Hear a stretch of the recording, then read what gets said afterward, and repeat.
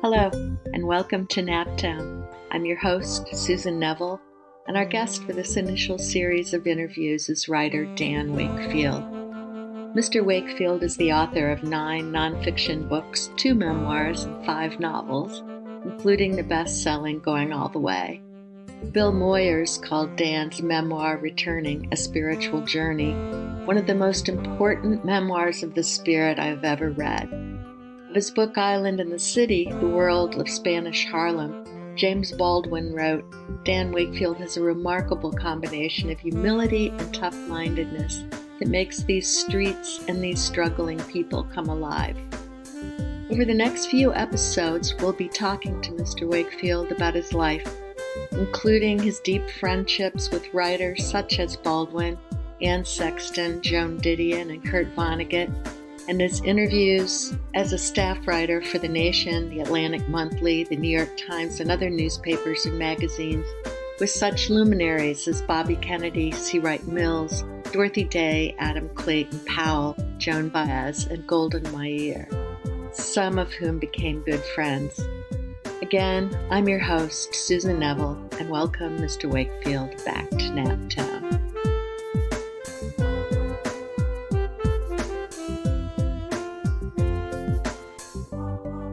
Kurt Vonnegut, Christ-loving atheist.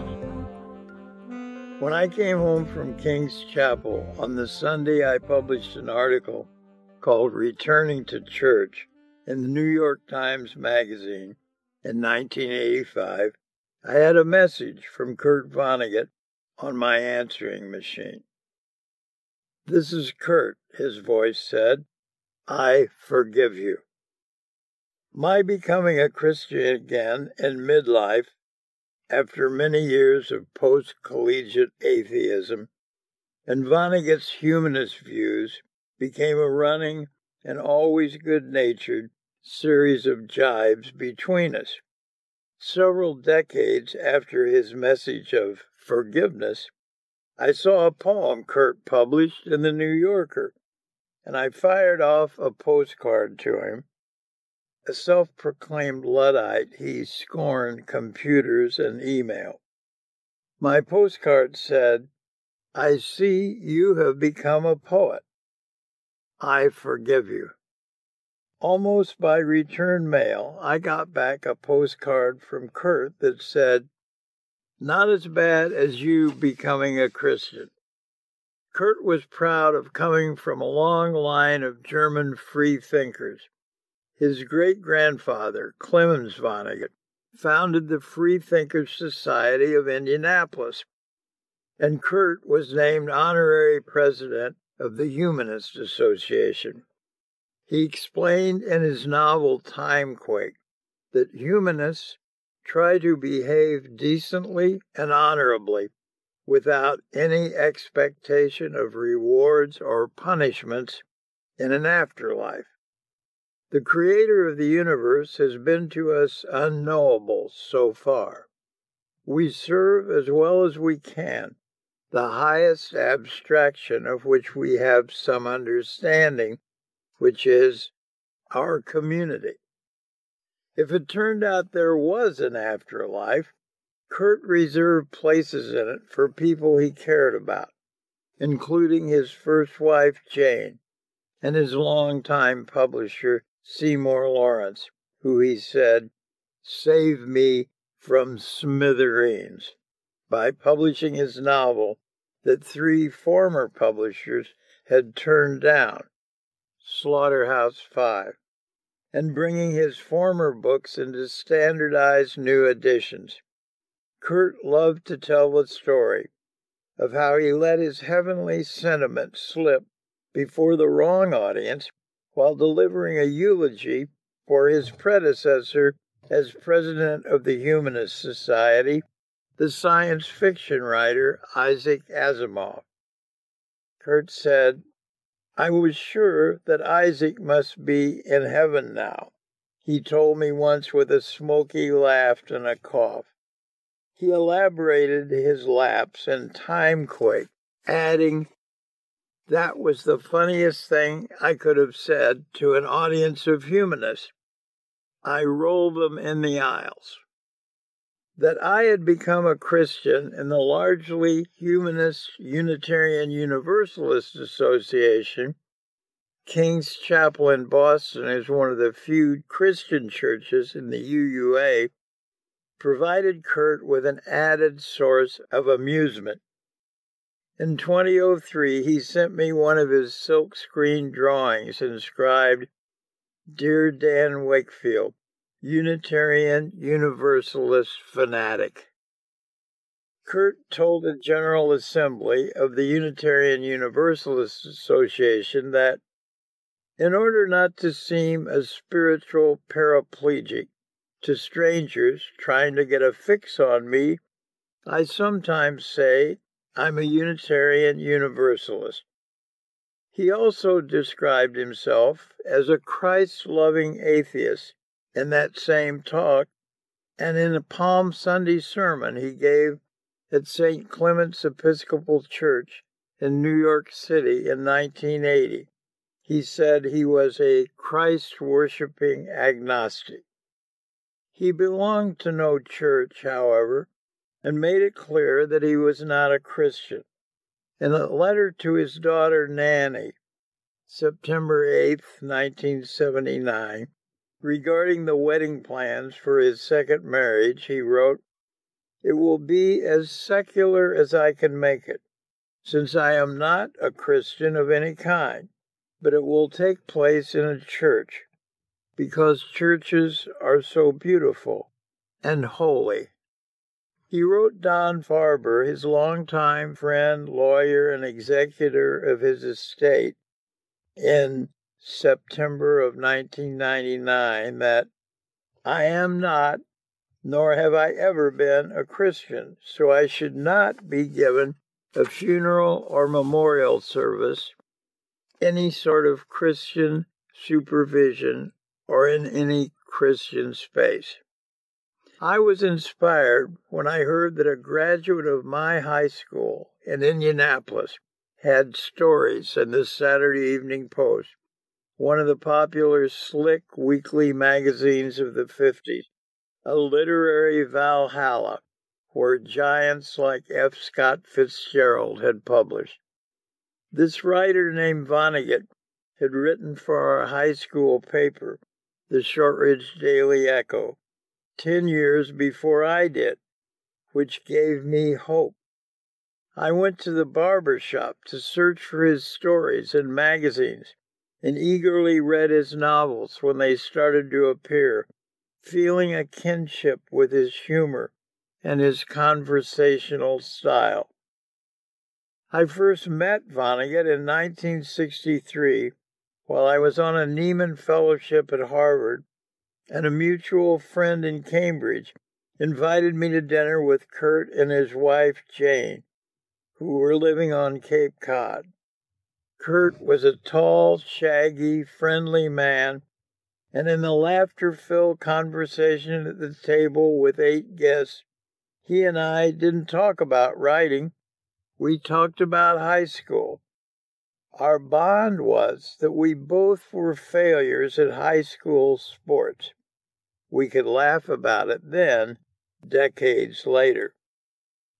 My agent sent the manuscript of my first novel, going all the way, to 10 publishers, including Vonnegut's publisher, Seymour Lawrence. Sam Lawrence sent it to Kurt for his assessment, and a few days later called me to read the telegram of response. "You must publish this important novel. Get this boy in our stable." I thought of Kurt as the godfather of my 1970 novel, and he became a friend and mentor for life. We read and, in his own phrase, boomed each other's books. We had lunches at Jake Worth's German restaurant in Boston and assorted spots in Midtown Manhattan after he moved to New York, often going back to his house to make phone calls to friends, Surprising old friends with calls was a favorite pastime of Kurt. Out of the blue, he loved to tell dumb jokes, and when plans went awry, his comment was, "Well, just another Indiana catastrophe story." A year before his death in 2007, he came to a talk I gave at St. Bart's Episcopal Church and invited me to dinner across the street at the bar of the Waldorf. When two of his fans approached our table to ask if he was the real Kurt Vonnegut, he diverted them to talk about my new book. That was indeed the real Kurt Vonnegut. In Boston in the 60s, I began to see college students carrying dog-eared copies of Vonnegut's books and quoting from them to friends. He was gaining an underground audience for his quirky, irreverent wit, his questioning of accepted wisdom, and his fresh ways of looking at the world. Because of his appeal to youth, Vonnegut was sometimes called a counterculture hero, but the label was counter to his real message. He scorned the easy answer and the quick fix, and he wrote a scathing piece on the Maharishi Mahesh Yoga Guru to the Stars called, "Yes, We Have No Nirvanas." After hearing the guru give a talk on transcendental meditation in Cambridge, Massachusetts hotel ballroom, Vonnegut wrote, "I went outside the hotel, liking Jesus better than I had ever liked him before. I wanted to see a crucifix so I could say to it, 'You know why you're up there? It's your own fault. You should have practiced transcendental meditation, which is easy as pie. You would also have been a better carpenter." Vonnegut's survival of the firebombing of Dresden as a prisoner of war in an underground meat locker during World War II gave a dark cast to his satire and inspired his great novel, Slaughterhouse-Five. He scrapped conventional forms of narrative and made Billy Pilgrim his hero come unstuck in time, traveling to different times and places in his life: Dresden, Indianapolis, Schenectady, Cape Cod, and the planet Tralfamadore. The refrain, "So it goes," said whenever a character dies in the novel, became a kind of brand and tagline for a sort of casual dismissal, missing the explanation of its meaning. Billy Pilgrim says the most important thing he learned on Tralfamadore was that when a person dies, he only appears to die. He is still very much alive in the past, present, and future. Always has existed, always will exist.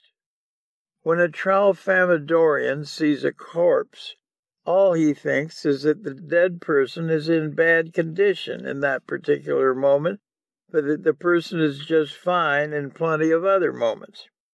Now, when I myself hear that somebody is dead, I simply shrug and say what the Tralfamadorians say about dead people, which is, "So it goes." Despite his freethinker, humanist views, no other American novelist of the post-World War II era expressed such a fascination with Jesus, nor referred to him as often in his work, both fiction and nonfiction, as Kurt Vonnegut.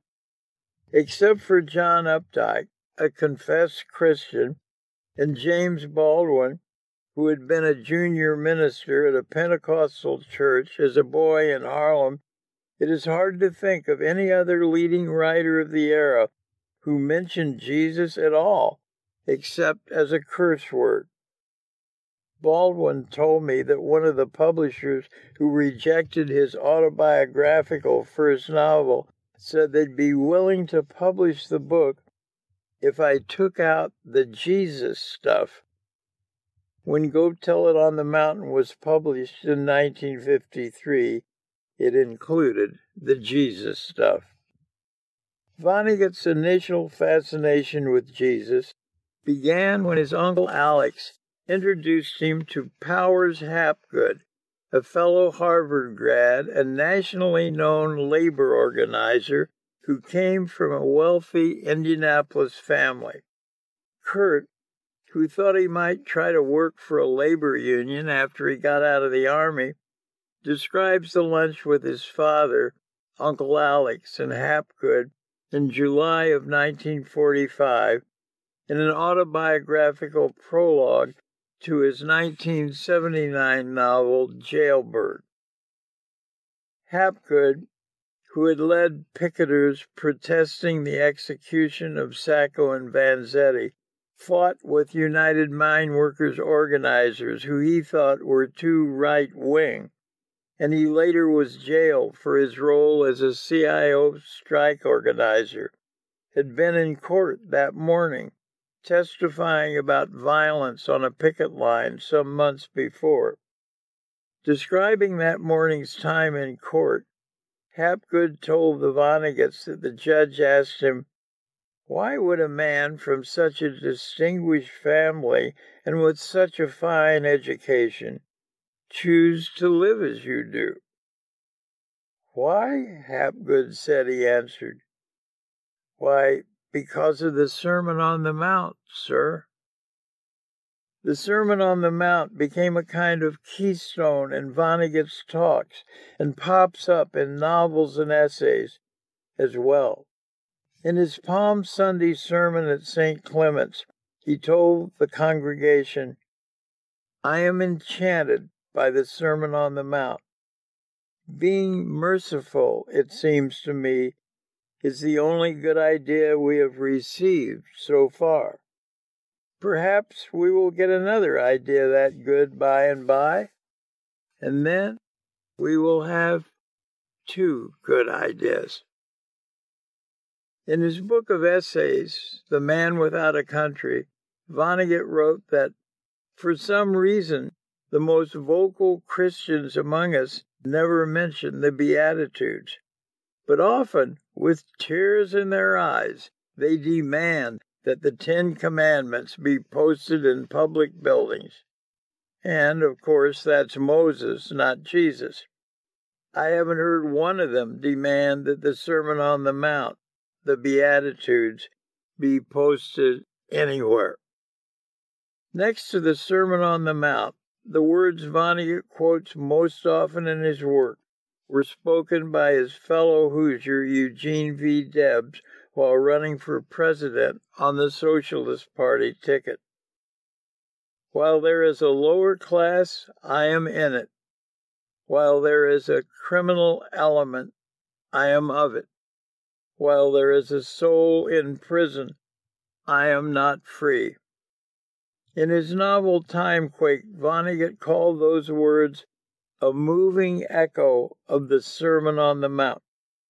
He quoted those words as epigraph to his novel Hocus Pocus, which he dedicated to the memory of Debs, a socialist and a pacifist and a labor organizer.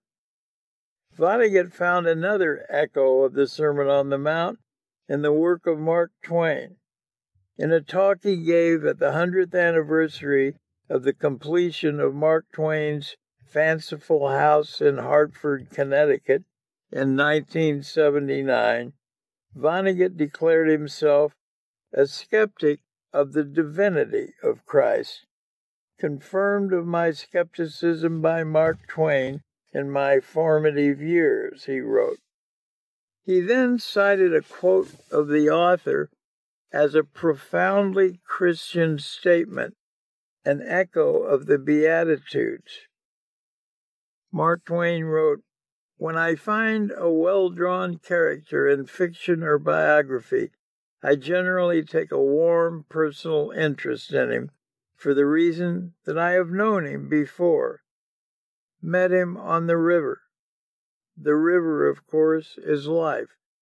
Mark Twain is saying what Christ said in so many ways that he could not help loving anyone in the midst of life. The idea of mercy came up in Kurt's conversation as well as in his work. He told me several times that Karl Marx's famous line that religion is the opiate of the people was usually misunderstood. He said Marx wasn't putting down religion when he said that. He meant that in the era when rich people used opium to ease their pain and poor people couldn't afford it, they needed something that would make them feel better. And religious belief really did that. Kurt felt that was merciful. And though he declared himself a scorner of the notion that there is a God who cares how we are or what we do, he honored the role of religion in the life of believers. He said, "My great war buddy, Bernard V. O'Hare, now dead, lost his faith as a Roman Catholic in World War II. Vonnegut wrote that in Timequake. I didn't like that, he wrote. I thought that was too much to lose. I knew Bernie had lost something important and honorable." In his 1999 commencement address to Agnes Scott College in Decatur, Georgia, Vonnegut told the graduates, "His, Jesus' greatest legacy to us, in my humble opinion, consists of only 12 words. They are the antidote to the Code of Hammurabi, a formula almost as compact as Albert Einstein's E=mc² squared. Jesus of Nazareth told us to say these 12 words when we prayed. Forgive us our trespasses, as we forgive those who trespass against us. And for those 12 words alone, he deserves to be called the Prince of Peace." And how does Vonnegut reconcile his appreciation of Jesus and his message with his humanist beliefs that derive from the freethinker tradition of his ancestors? This is how he explains it to the graduates of Agnes Scott College. "Some of you may know that I am a humanist or freethinker, as were my parents and grandparents and great-grandparents and ancestors, and so not a Christian. By being a humanist, I am honoring my mother and father, which the Bible tells us is a good thing to do. But I say with all my American ancestors, if what Jesus said was good, and so much of it was beautiful, what does it matter if he was God or not?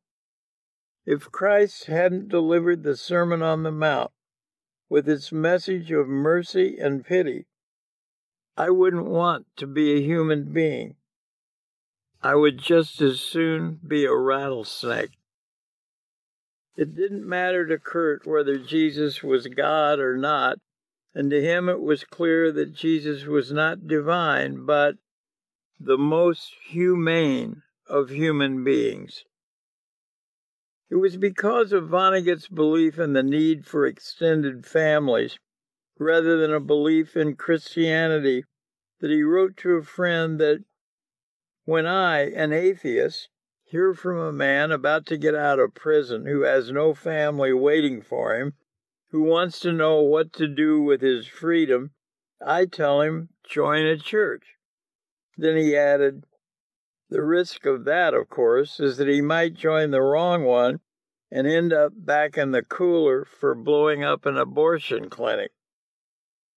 Kurt often wrote and spoke about the need for extended families, and in a letter to his friend Dr. Robert Maslansky, that was August of 2000, He cited this conclusion by the late Harvard theologian Harvey Cox. What made Christianity comforting to so many was the congregation. Surprise, surprise, an extended family, as essential to human health as food. Vonnegut believed that providing people with extended families explained the fantastic growth of Christianity in a Roman Empire which was so cruelly opposed to it. The state religion formed crowds of strangers to propitiate gods in enormous buildings or plazas. Christians prayed with cozy little bunches of friends who met regularly in cozy little places, which felt much better.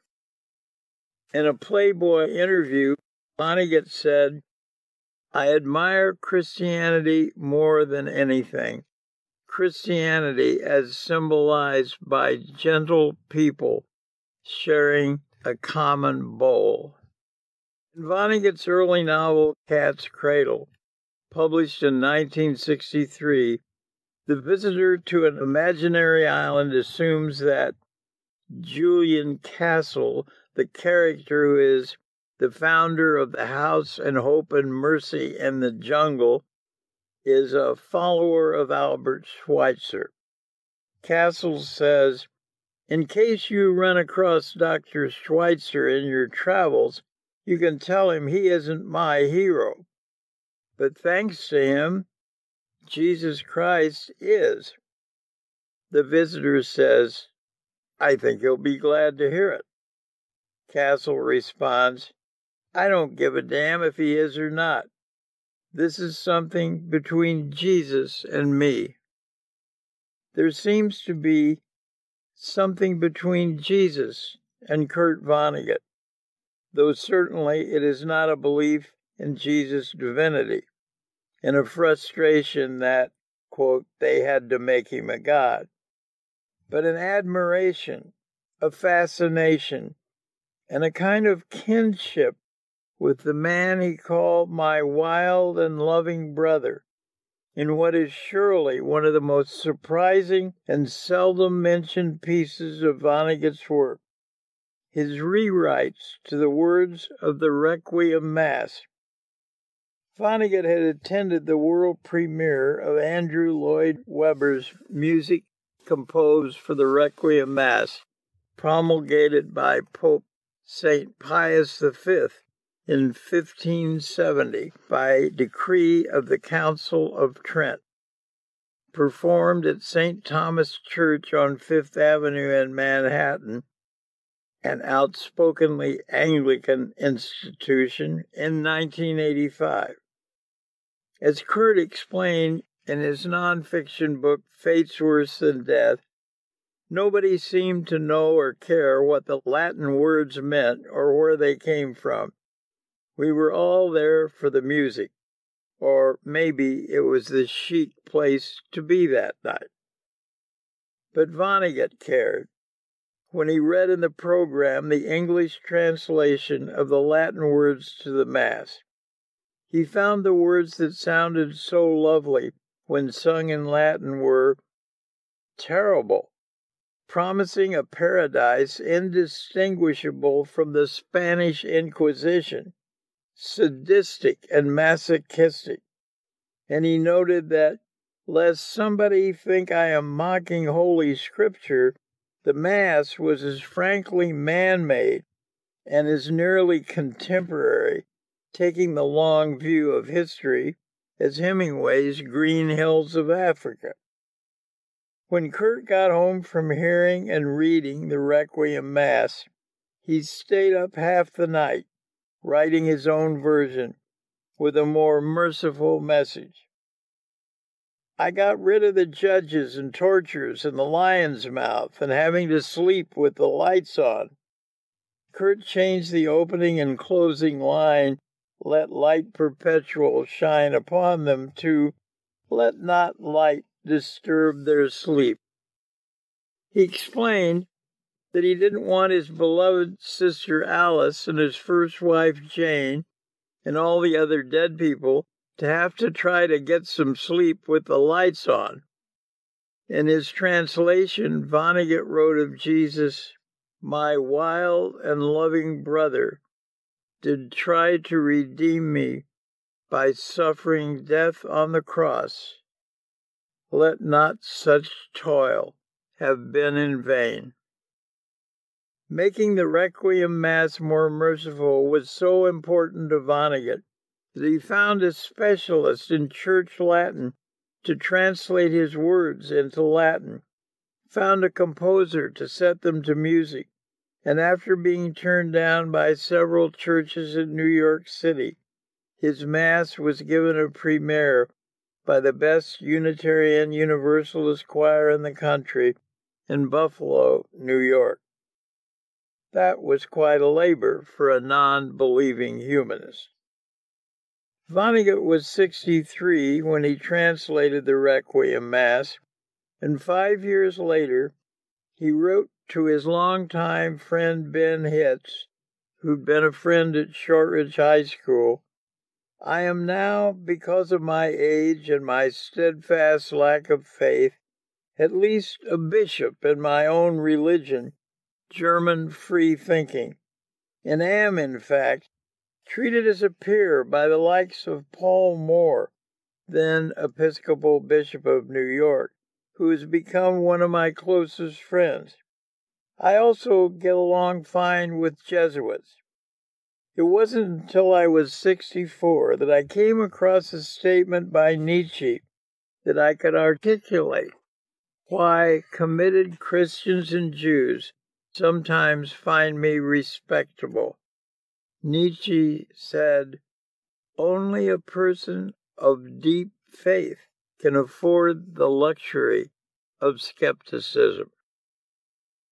In Slaughterhouse-Five, Billy Pilgrim endures much of what Vonnegut endured as a prisoner of war, and toward the end of the book, the narrator says, "Billy cried very little, though he often saw things worth crying about, and in that respect at least, he resembled the Christ of the carol. The cattle are lowing, the baby awakes, but the little Lord Jesus, no crying he makes." Those words of the carol are the epigraph to the novel. In the last few years of his life, Vonnegut turned more to drawing and artwork, feeling like Melville's whalers who had said absolutely everything they could ever say. As well as his drawings that he collaborated on with Joe Petro III to make silkscreens, Kurt made posters for friends expressing his views. The year before he died, he sent me a drawing he had framed of a golden flower with words written in blue above it. "Blessed are the happy-go-lucky girls and boys," printed by the date. January 18th, 2006, was the inscription, "A new beatitude for my Christian friend Dan." I called to thank him and asked where he got the phrasing and what exactly it meant. He explained that he had never liked the beatitude, "Blessed are the meek," because, he said, it reminded me of a hangdog bunch of people, which I didn't much like. Then someone showed me a French Bible that instead of meek said, "Blessed are the debonair." I translated that as happy-go-lucky girls and boys. If I had to sum up Vonnegut's own theology, I would quote a passage from his novel, God Bless You, Mr. Rosewater, when the protagonist plans a baptismal speech he is asked to give for his neighbor's newborn twins. "Hello, babies. Welcome to Earth. It's hot in the summer and cold in the winter. It's round and wet and crowded. At the outside, babies, you've got about 100 years here. There's only one rule that I know of, babies. God damn it, you've got to be kind. I would call that rule, like the words quoted of Eugene V. Debs, a moving echo of the Sermon on the Mount. I didn't know until I read and assembled his letters that Kurt had written a Christmas carol at the request of Lucas Foss, a well-known composer of classical music who had written an opera based on the Mark Twain short story, The Celebrated Jumping Frog of Calaveras County. Kurt sent a copy of the carol to Don Farber, his lawyer and friend, with a note that said, Lucas Foss and I have talked for some years about doing some hymns and carols together.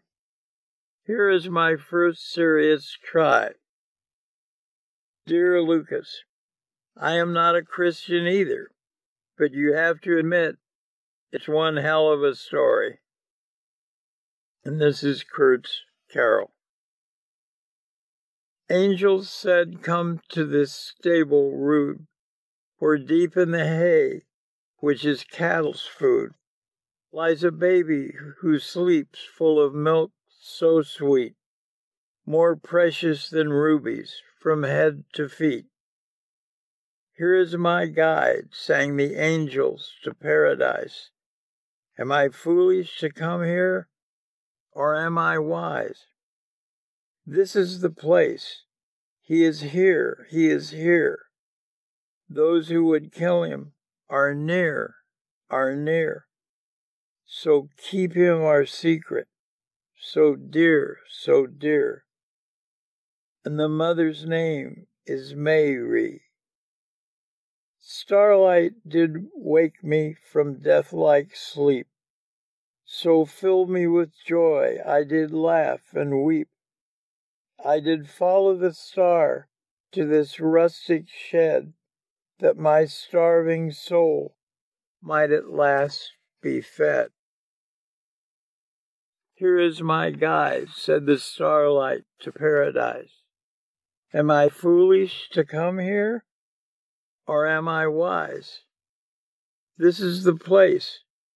He is here, he is here. Those who would kill him are near, are near. So keep him our secret, so dear, so dear. And the mother's name is Mary. Season's greetings, Kurt Vonnegut. That's so beautiful. Is it possible to hear that song? I don't think it's ever been done that I know of. It's never been done. That's interesting. But it has been set to music? No. I don't know that. I think I have a friend in Bloomington, Ian Woolen, who's the son of Evans Woolen, the architect.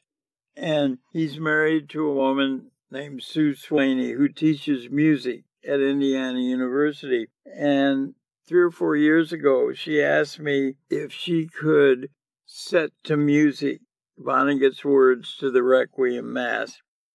And I sent this request on to Mark Vonnegut, who's the executor of the Vonnegut estate. And he said it was fine with him. And so she has worked for the last 2 or 3 years to bring this off.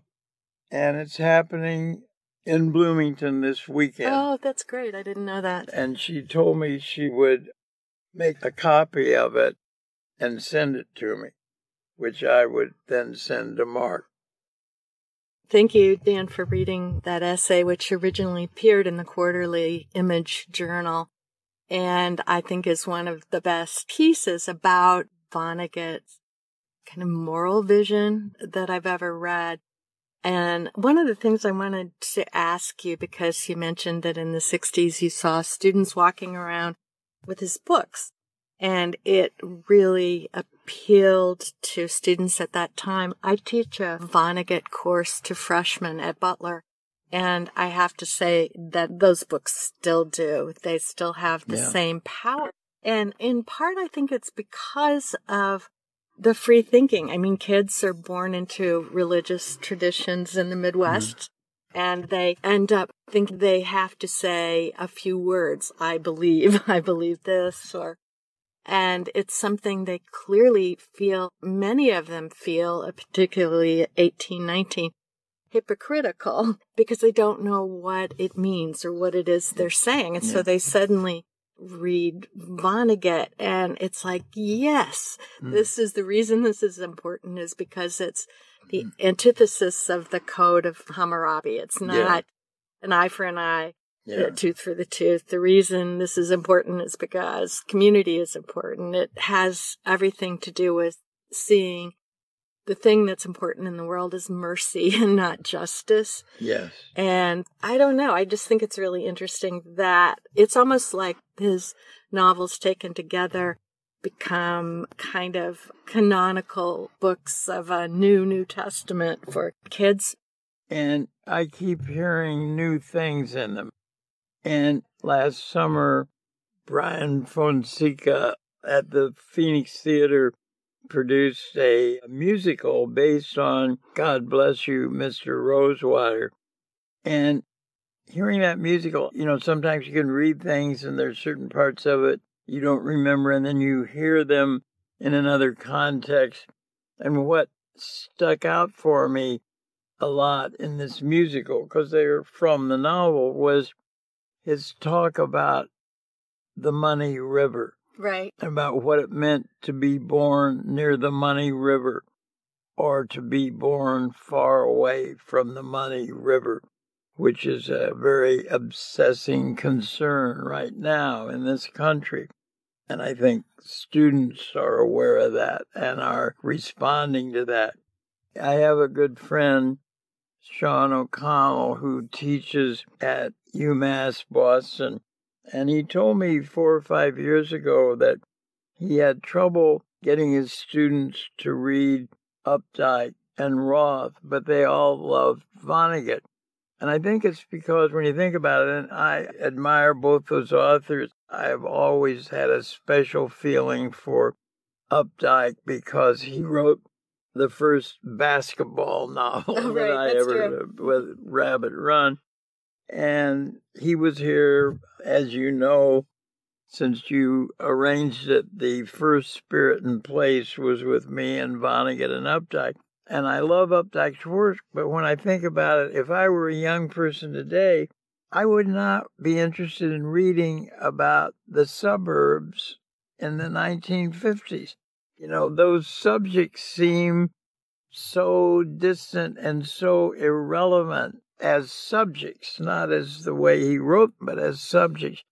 Whereas Vonnegut was always, whatever he wrote about, he was giving you new ways to think about them, to look at them.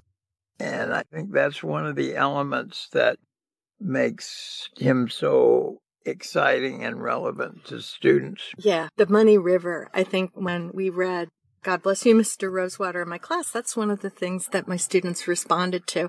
And I think it's that vision of Eugene Debs that Vonnegut also took in, I think, from his Midwestern and German free-thinking background. It's like, oh yeah, I see, I understand when people are talking about privilege, what that means. And I understand that the Money River is something that seems to just be available to some people and not to others. And they were really interested in thinking about Mr. Goldwater's vision. Should he give all his money away or not? Yeah. And that was the big question at the end. I mean, they had huge arguments over it. But, to even just think about those issues, Vonnegut brings up things that are really important. And the Money River was important in Vonnegut's life in that it was a real struggle for him. And in 1957, his beloved older sister Alice died of cancer. And in a weird, odd juxtaposition, the very next day, her husband died in a train crash going from New Jersey to New York City. Suddenly, her children, her 4 sons, were orphans. And on hearing this news, Vonnegut and his wife, Jane, just immediately, without thinking, they were already having trouble supporting their own three children, but he got in the car and drove to New Jersey, picked up those boys and their two dogs and drove them back to Cape Cod and raised them as part of their family.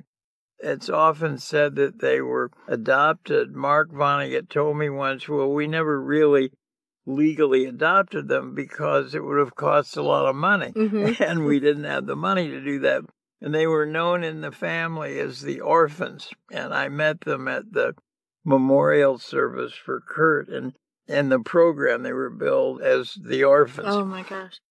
But that's always been an amazing story to me. And again, it goes back to your essay because just without thinking, you know, their family, its community, you do that. And that's the kind of person he was. And Mark Vonnegut, who's become a good friend to me and who I met in the 70s, Mark and I were both living in Boston.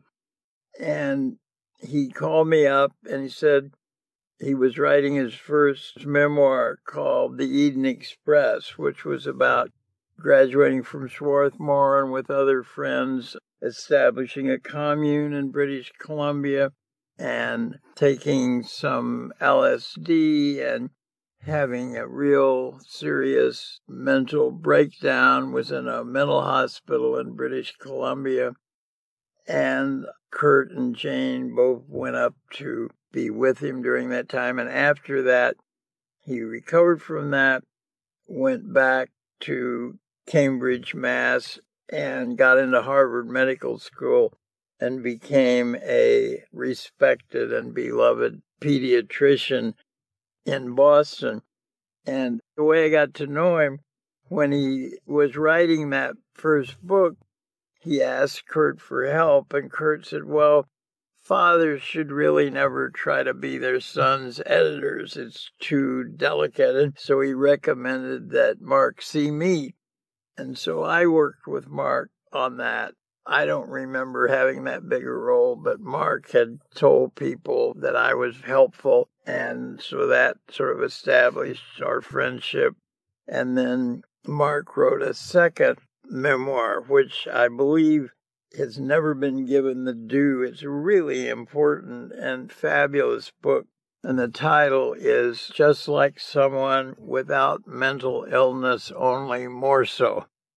And he talks about growing up with Kurt. And he says, and he said to me in conversation, that really bothers him when people come up to him and say, what was it like being the son of a rich and famous author? And he said, I don't know, because I graduated from Swarthmore in 1968, and that was a year before The Money hit, when Slaughterhouse was published. He said, so I always think of my father as the man who was turned down for teaching an English course at Cape Cod Community College.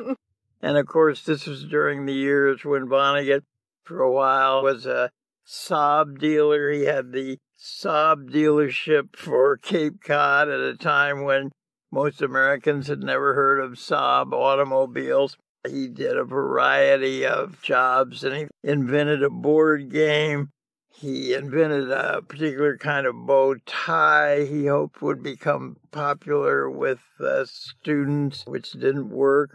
Almost everything he tried didn't work. Jane Vonnegut later wrote about that era, saying what we were mainly living on was hope. I remember that. And I remember at one point that he borrowed $100 from Mark's paper route money. Oh, my God. So many stories branch off of that. Yeah. Can you tell the story about when Jane was getting together the clothing? Oh, before? yeah. Well, Jane Vonnegut, who I really loved, she was one of the most generous, just delightful, warm, friendly people I've ever known. And she was a kind of, I would say, kind of mystic. I mean, she had foreknowledge of things. And it was in those days considered, mental problem or something. But before the orphans came, before Sister Alice died, and then they took in the boys, Jane started gathering clothes and blankets and furnishings and putting them in the barn at their house at Cape Cod. And Kurt said, "What's this for? What are you doing?" And she said, "Well, it's for the refugees who are coming." And Kurt said, "What refugees?" Well, that she knew the refugees were coming. So Kurt thought, well, maybe she meant the Hungarian refugees at that time. And even had her see a therapist who basically said, well, as long as she's doing her work as a wife and mother, no use to go into this in depth. But then when the orphans came, there were clothes and blankets and sleeping gear for them already. That's amazing. That's just so amazing. One of the best stories. Also, I think you told me a story once about going with Kurt to either the commune that Mark was living in or to another commune in Canada. No, this was a commune in Massachusetts. It was right after Going All the Way came out. And I had known some sort of hippie guys in Boston. One of them was a remarkable young man at the time named Ray Mungo. He'd been editor of the Boston University newspaper, and he started a commune. It was in Packers Corners. It was either Vermont or Massachusetts. But he and his friends wanted me to introduce them to Vonnegut, and I said, I really can't do it. This is after Slaughterhouse Five, and he was bombarded with requests and everything. And so I later learned they just on their own turned up at his house in Cape Cod. Imagine how many times that probably happened to him. And they knocked on the door, and they later told me he just looked at him and said, what can I do for you people? And they said, well, we just wanted to talk to you. We love your books. He said, well, let's go for a walk. And he took them for a walk around the Cape, and they were happy, and he was happy. At any rate, later, Sam Lawrence, the publisher, published one of their books. Steve Diamond had written a book about the commune called What the Trees Said. And Ray Mungo wrote a wonderful book about that commune called Total Loss Farm. But they were having a celebration of, must have been like their second or third anniversary as a commune. And they invited me and Kurt and Sam Lawrence to come as honorary uncles of the commune. Uncles. And that was a really nice thing. We did not eat the brownies that we were offered. Oh, you didn't? But it was a great occasion, and we were glad to be part of that. But Kurt, as I say, was definitely not a counterculture person. He said he had once had one inhalation of a marijuana cigarette with Jerry Garcia of the Grateful Dead, and it didn't do much for him, and so that was that. Kurt was a pretty good drinker, though, right? Yeah, and one of his habits, which he wrote about, was to stay up late and call old girlfriends or other friends, and said he would drink bourbon, and his breath was like a combination of roses and mustard gas.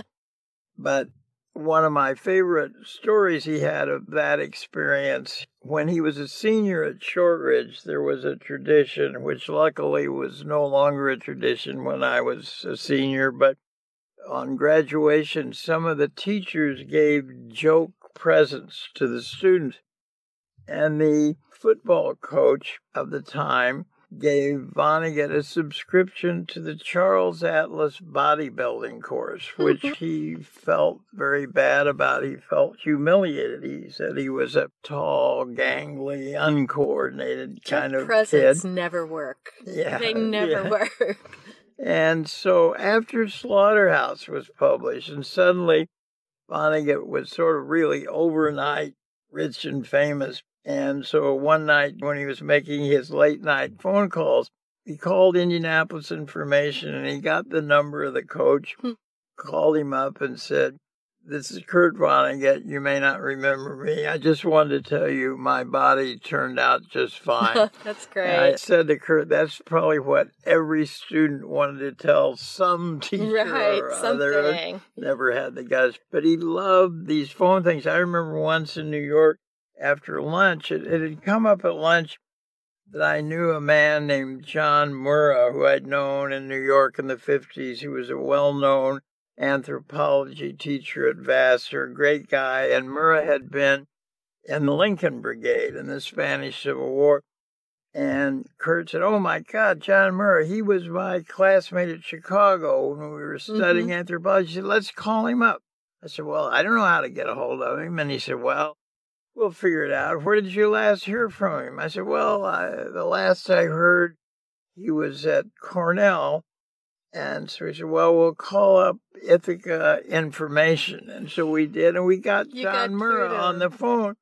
And Kurt talked to him about Chicago, and then I got on, and I said, "Well, John, when you come to New York next, let me know. I'd love to get together with you." And John said, "Dan, I'm in a wheelchair." I said, I'd forgotten he was like 20 years older than me. Oh. But anyway, it was Kurt just loved making that connection. I got a phone call from him once, and I didn't realize that he was a phone caller, and it terrified me that Kurt Vonnegut was on the phone.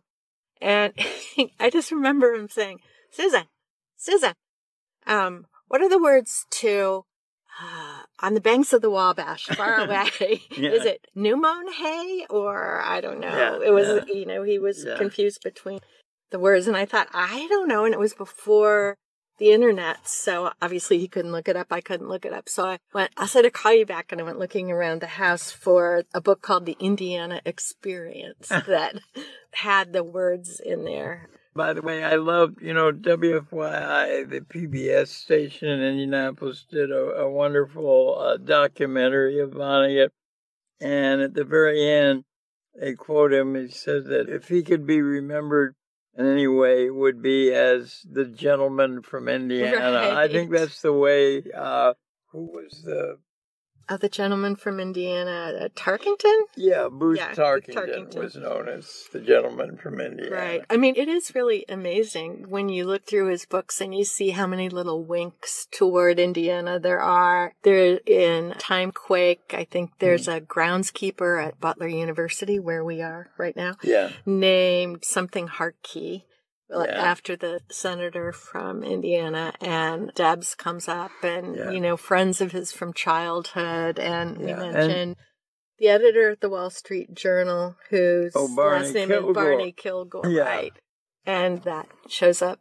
And he wrote once that he said, "Whenever my writing is best is when I am writing as a person from Indianapolis, which is who I am." Mm-hmm. And he also was very aware of the social stratification and all its meanings in Indianapolis. And he once said, he gave in a talk to the Indiana Civil Liberties Union, and he said, "I attended a lily white high school in Indianapolis, and I come from a city that was just as segregated as Biloxi, Mississippi, except for the drinking fountains and the buses." So he was aware, as I think no other Indiana dignitaries of the era were, or certainly never mentioned these things. Right. The books that he wrote, the only one I can think of, well, maybe Dead-Eye Dick, is set in Indianapolis, but God Bless You, Mr. Rosewater is set in some place that's probably kind of near New Harmony, Indiana. Yeah, he was wiser than I in setting his books other places. But by the way, when I edited the book of Vonnegut's letters, it's called Kurt Vonnegut Letters, what struck me was how loyal he was throughout his life to friends from high school, to friends from the Army, friends he worked with at General Electric, friends from Iowa where he taught, students who he had taught, all of these people, and friends from Cornell.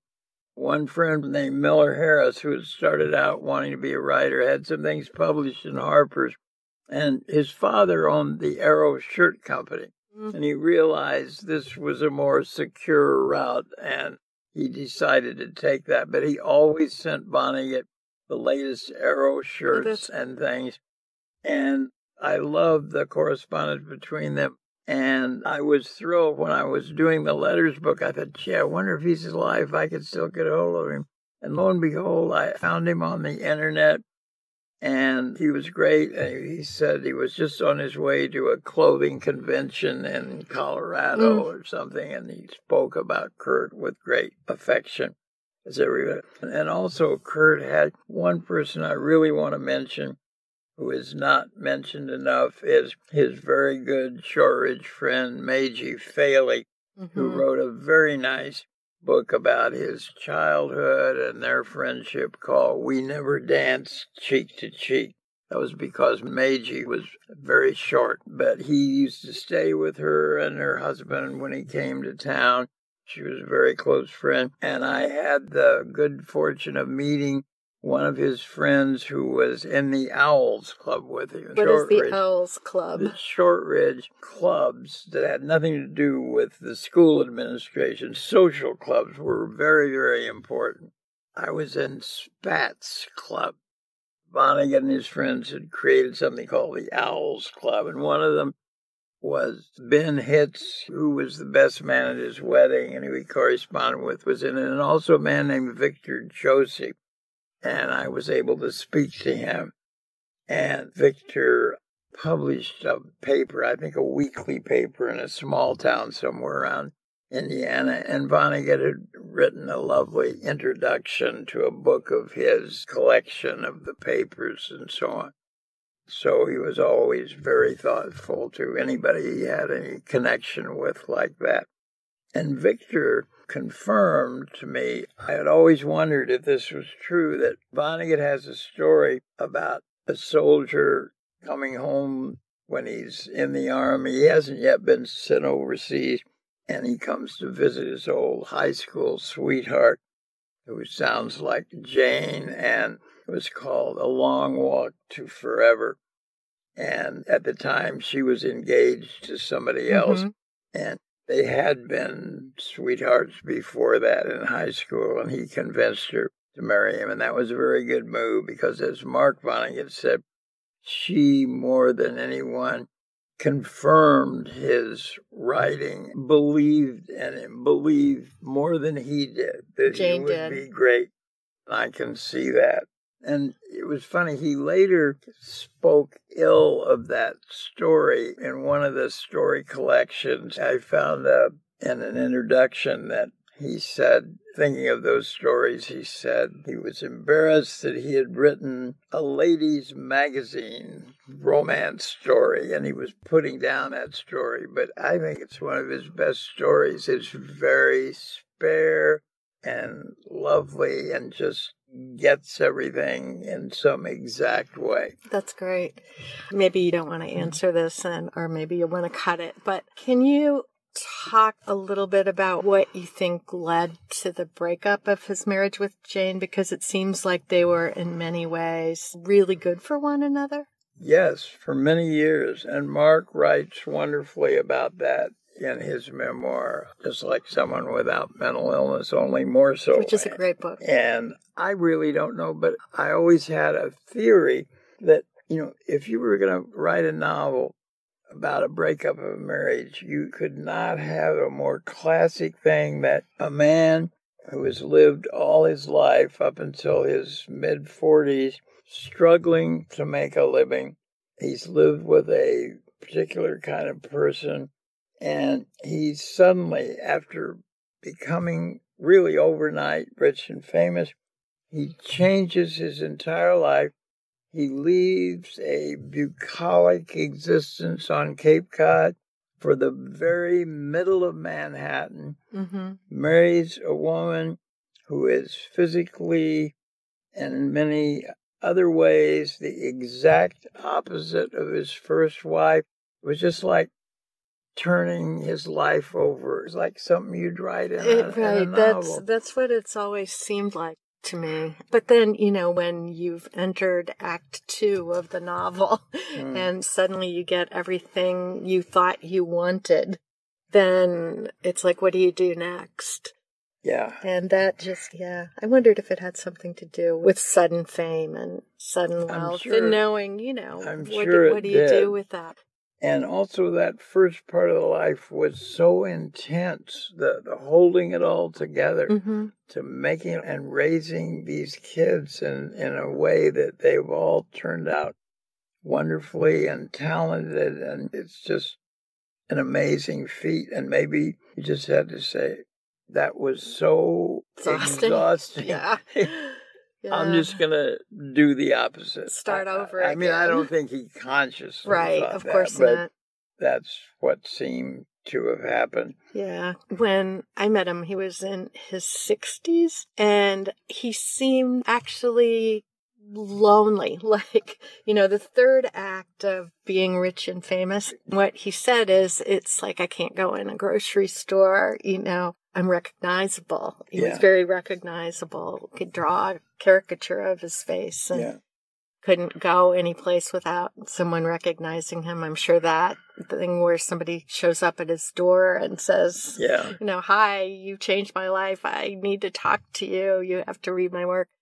I think for someone for whom community and family, or the community that a family makes, was so obviously important to him on so many different levels, suddenly being cut off from that because of his fame had to have been hard. Seymour Lawrence, who at age 28 was the director of the Atlantic Monthly Press, which was a big deal. And in fact, he gained fame in publishing with Catherine Ann Porter. Everybody had given up. She was a famous short story writer. Everybody loved her stories. Everybody was waiting for her big novel. And at least 3 publishers had signed her up for the novel. Over the years, she'd never come through with it. Everybody had given up. So Sam went to her and said, I want you to write that novel. And he didn't just give her a contract. He took her to New England inns where he would put her up. Oh, that's so great. And he would talk to the innkeeper and say, look, I want her to mainly drink milk. I want her. And he would go up on weekends and check in and read what she'd done and encourage her, make sure she's okay, she's not straying off the path. And by God, it led to Ship of Fools. That's such a great story. And so Atlantic published, in conjunction with The Little Brown, became a huge bestseller and movie, and he asked for a part of the profit. And they, of course, just totally rejected any such possibility, so he quit. And after he quit, he took a job with Alfred Knopf, but he didn't want to live in New York. He liked living in Boston. And he took a job with Knopf, but he was very unhappy. There used to be a shuttle to Boston, New York. He commuted, and his main work for Knopf was clerical. I mean, to sign contracts, to all that. And he wanted to work with writers. So he quit that, and he didn't quite know what to do. And he published, when he was at Atlantic, Little Brown, he published J.P. Donlevy, who wrote The Ginger Man. And Sam published Donlevy's next book. They became friends. And Sam, at loose ends, went to Ireland to stay with Donlevy and just say, well, what am I going to do? I got to figure this out. And Donlevy said, you're only going to be happy if you have your own publishing company. And Sam said, I don't have money to do that. He said, my wife has some stock worth about $50,000, but, that wouldn't. And Donlevy said, yeah, that's enough. He says, look, to be a publisher, all you need is a room, a telephone, and a writer. And I'll be the writer. So you can start with me. Oh, that's so great. And Sam did it. Exactly that.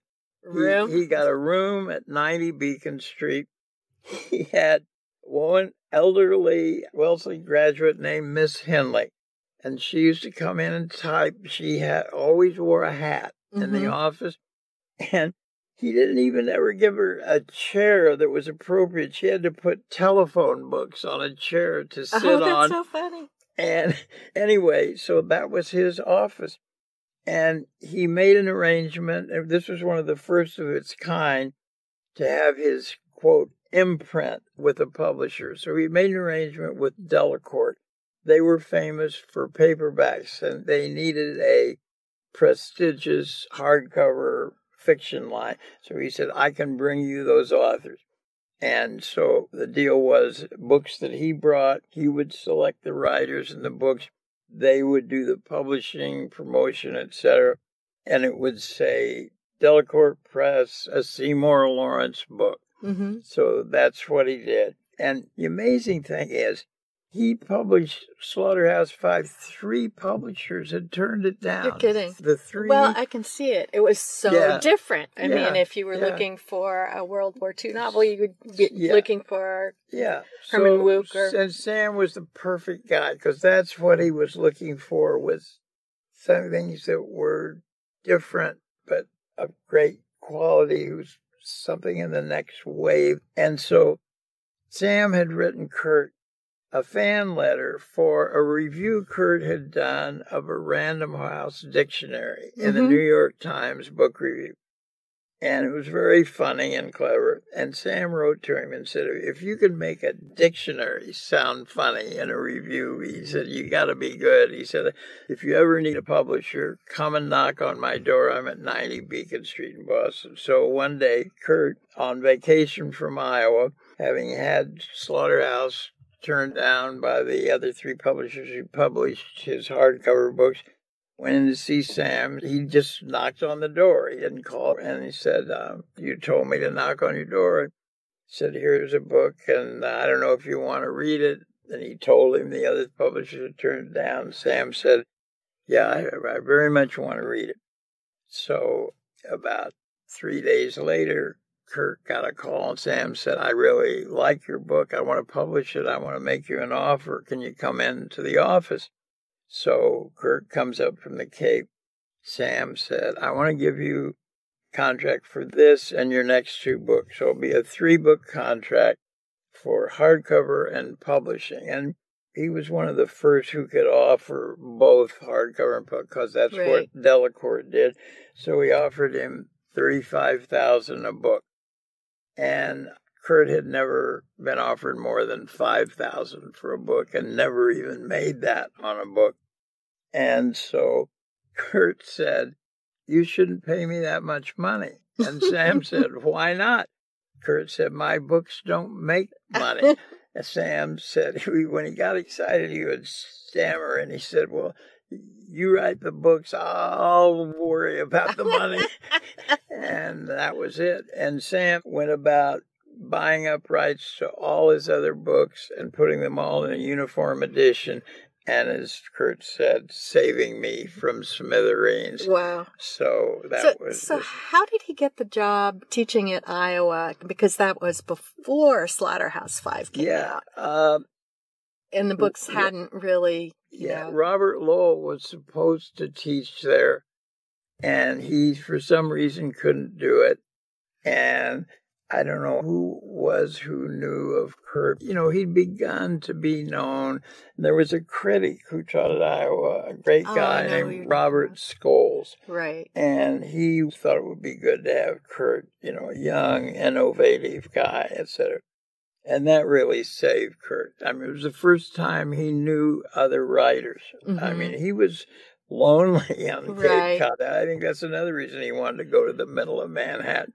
And so suddenly he was in Iowa, and there's Nelson Algren, famous at the time, Vance Borgelli, and they had a rotating group of authors who would come in and teach, and Kurt loved it. And then while there, Scholes interviewed him, got to know him, and he included Kurt in a critical book. It was the first time somebody had written seriously of Kurt as a serious fiction writer.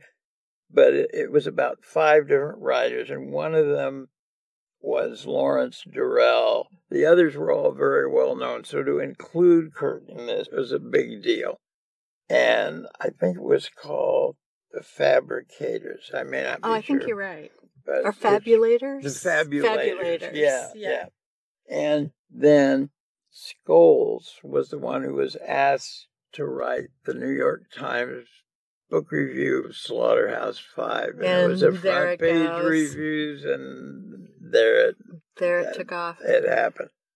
And I got to know Scholes. His daughter became a very good friend of mine and died young of a brain tumor, which Scholes' first wife had died of too. It was a tragic story, but I got to know him a little bit. So did he hire you to teach at Iowa when you went out there? No, that was a different... Jack Leggett was then the director, and I'd known him from New York. And also, I guess it would be of interest that, the guy who really discovered Kurt for magazines was Knox Berger.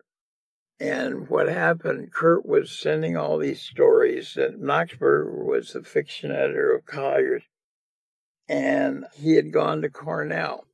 And so with one of the stories, he scribbled a note and said, "Are you the Kurt Vonnegut who worked on the Cornell Daily Sun? And I think I knew you then." And he scrawled his name, and Kurt at first couldn't read it, and he couldn't figure out who this was, and then he finally kept looking at it and said, "Oh, it's Knox Berger." So he wrote back, and then they became friends who worked together. And that first story, Kurt wrote over and over, and so it was finally published. And then Knox got him an agent and sort of looked over him till he was the guru. And so after Slaughterhouse, Kurt wrote to Knox, said, "Listen, you've always told me what to do. You should be my agent." And so Knox, who had ended up publishing company, and he left his job, he made up stationery with his literary thing, and his first act was to write Kurt a long letter telling him all kind of things he thought he should do with his work and the future and this and that. And Kurt didn't like it. Oh, he didn't. And Kurt wrote back and said, "I really didn't want an uncle, and so I don't want you to be my..." And it was crushing to Knox. Sure. So did Knox go on, and did he become an agent to others? To me. To you. In fact, Kurt recommended me to Knox. Oh, so he made up for... He was trying to. Nothing could ever make up for it. But Sam was sort of pressing me to leave my longtime agent, who was a great guy, and I always felt bad about it, James Oliver Brown. But in some things, Sam got me all worked up, and I fired Jim, and then Kurt said, "Well, you should get this guy, Knox Berger. He's really good." But Knox really, Knox, I read pages and pages of letters he wrote, single space, how to make this story better, how to do that. Yeah. He was just amazing. Yeah. And Knox was a great guy. He could be kind of quirky, and, he became a good agent for a lot of people. But I must say, with Sam Lawrence, his main thing he loved was to find writers who had once done something and then you never heard from again, like Catherine Ann. So, for instance, he looked up Frank Conroy, who had a great success with his book Stop Time. It was one of the first sort of memoirs of that kind. And looks up Conroy, and Conroy had published maybe 3 or 4 stories, hadn't done anything, lost confidence. And Sam said, "Okay, I want to bring you back. I want to publish." And he published a slim volume, because that was all there was, and brought Conroy back. And then Conroy wrote what I think is a great novel. It never got its due, called Body and Soul. But then Sam did that with Jim Harrison, with Barry Hannah. He would go... Oh, my gosh. And Jane Ann Phillips. And in those days, 40% of booksellers were independents. And Sam, before his first job, he knew he wanted to be a publisher. Before his first job, he spent a year as a book salesman. He traveled all over the country. He got to know personally all these guys who owned the independent stores. So he could almost make you a bestseller by these contacts that he had. Well, plus, it sounds like he had incredible literary taste, too. Yeah. I mean... they came to Barry trust Hannah, him. Jane Ann Phillips. Oh, everybody he published. Gish Jen, Susan Minot. Yeah, he had great taste. Interesting. And he would send you on book tours, he'd give you these personal things, or you got to see this guy in Denver and this guy in Jackson, Mississippi, and just did it. It's interesting to me. It sounds like he was discovering writers, and at the same time that Gordon Lish was. Is that, were they? No, I never heard Sam mention Gordon Lish. Interesting. Because I think of Susan Minot's books and Jane Ann Phillips' book coming out around the same time as Amy Hempel and Mark Richard. Yeah, I was not a Gordon Lish fan, but anyway. Well, that sound like polar opposites in terms of how they work with their writers. Yeah, because Sam was totally built you up. Right, Gordon tore you down, exactly. And if you could live through that, then, you may have ended up with a book. Like with Ray Carver. I mean, he kind of takes credit for Ray Carver's work, which it sounds like Sam Lawrence never would have done with. Yeah, and he called himself Captain Fiction. Yeah. Sam was much more, Sam would never do something. I mean, he was more formal in a sense, but yet very informal. And his relationship, he got to know his authors. One of the first things we did after he signed me up, I remember that late that winter, he said, "You want to go to the islands?" I didn't even know what the islands, so he planned a trip to St. Thomas, and we went, and he'd found a house where you could rent a thing and set up deep sea fishing and all that. I mean, he loved to have a good time. And his whole thing was built on, these writers may not make money right now, but they will always make you money. And when Delacorte, at a certain point, when it was bought by Bertelsmann and blah, blah, blah, and all new accountants came in, and they cut Sam off. They fired him. And because that year, his profits didn't come up to what was spent. And he tried to explain, but these people who are not making money, they're going to make money. And they always did. But that wasn't what was being done. It had to be the bottom line, had to be right now, blah, blah, blah. And then Sam kind of cast around. He was briefly with somebody. Then he kind of settled in again with Houghton Mifflin. And it was Sam who was responsible for my book, New York in the 50s. And what happened, I had published a piece on Baldwin, a profile, in GQ. And Sam read it, and he called me up. He said, "This is one of the best things you've done. This should be part of a book on New York in the 50s. I'd never thought of such a book, I mean, just... So he did that kind of thing. And, it was great. I'd love to talk about New York in the 50s, maybe in the next podcast, too. That would be great. Thank you. Talk again soon.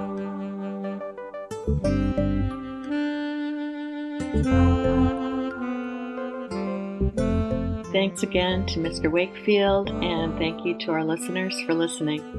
Naptown is taped at Butler University's Irwin Library with the help of Megan Rutledge Grady.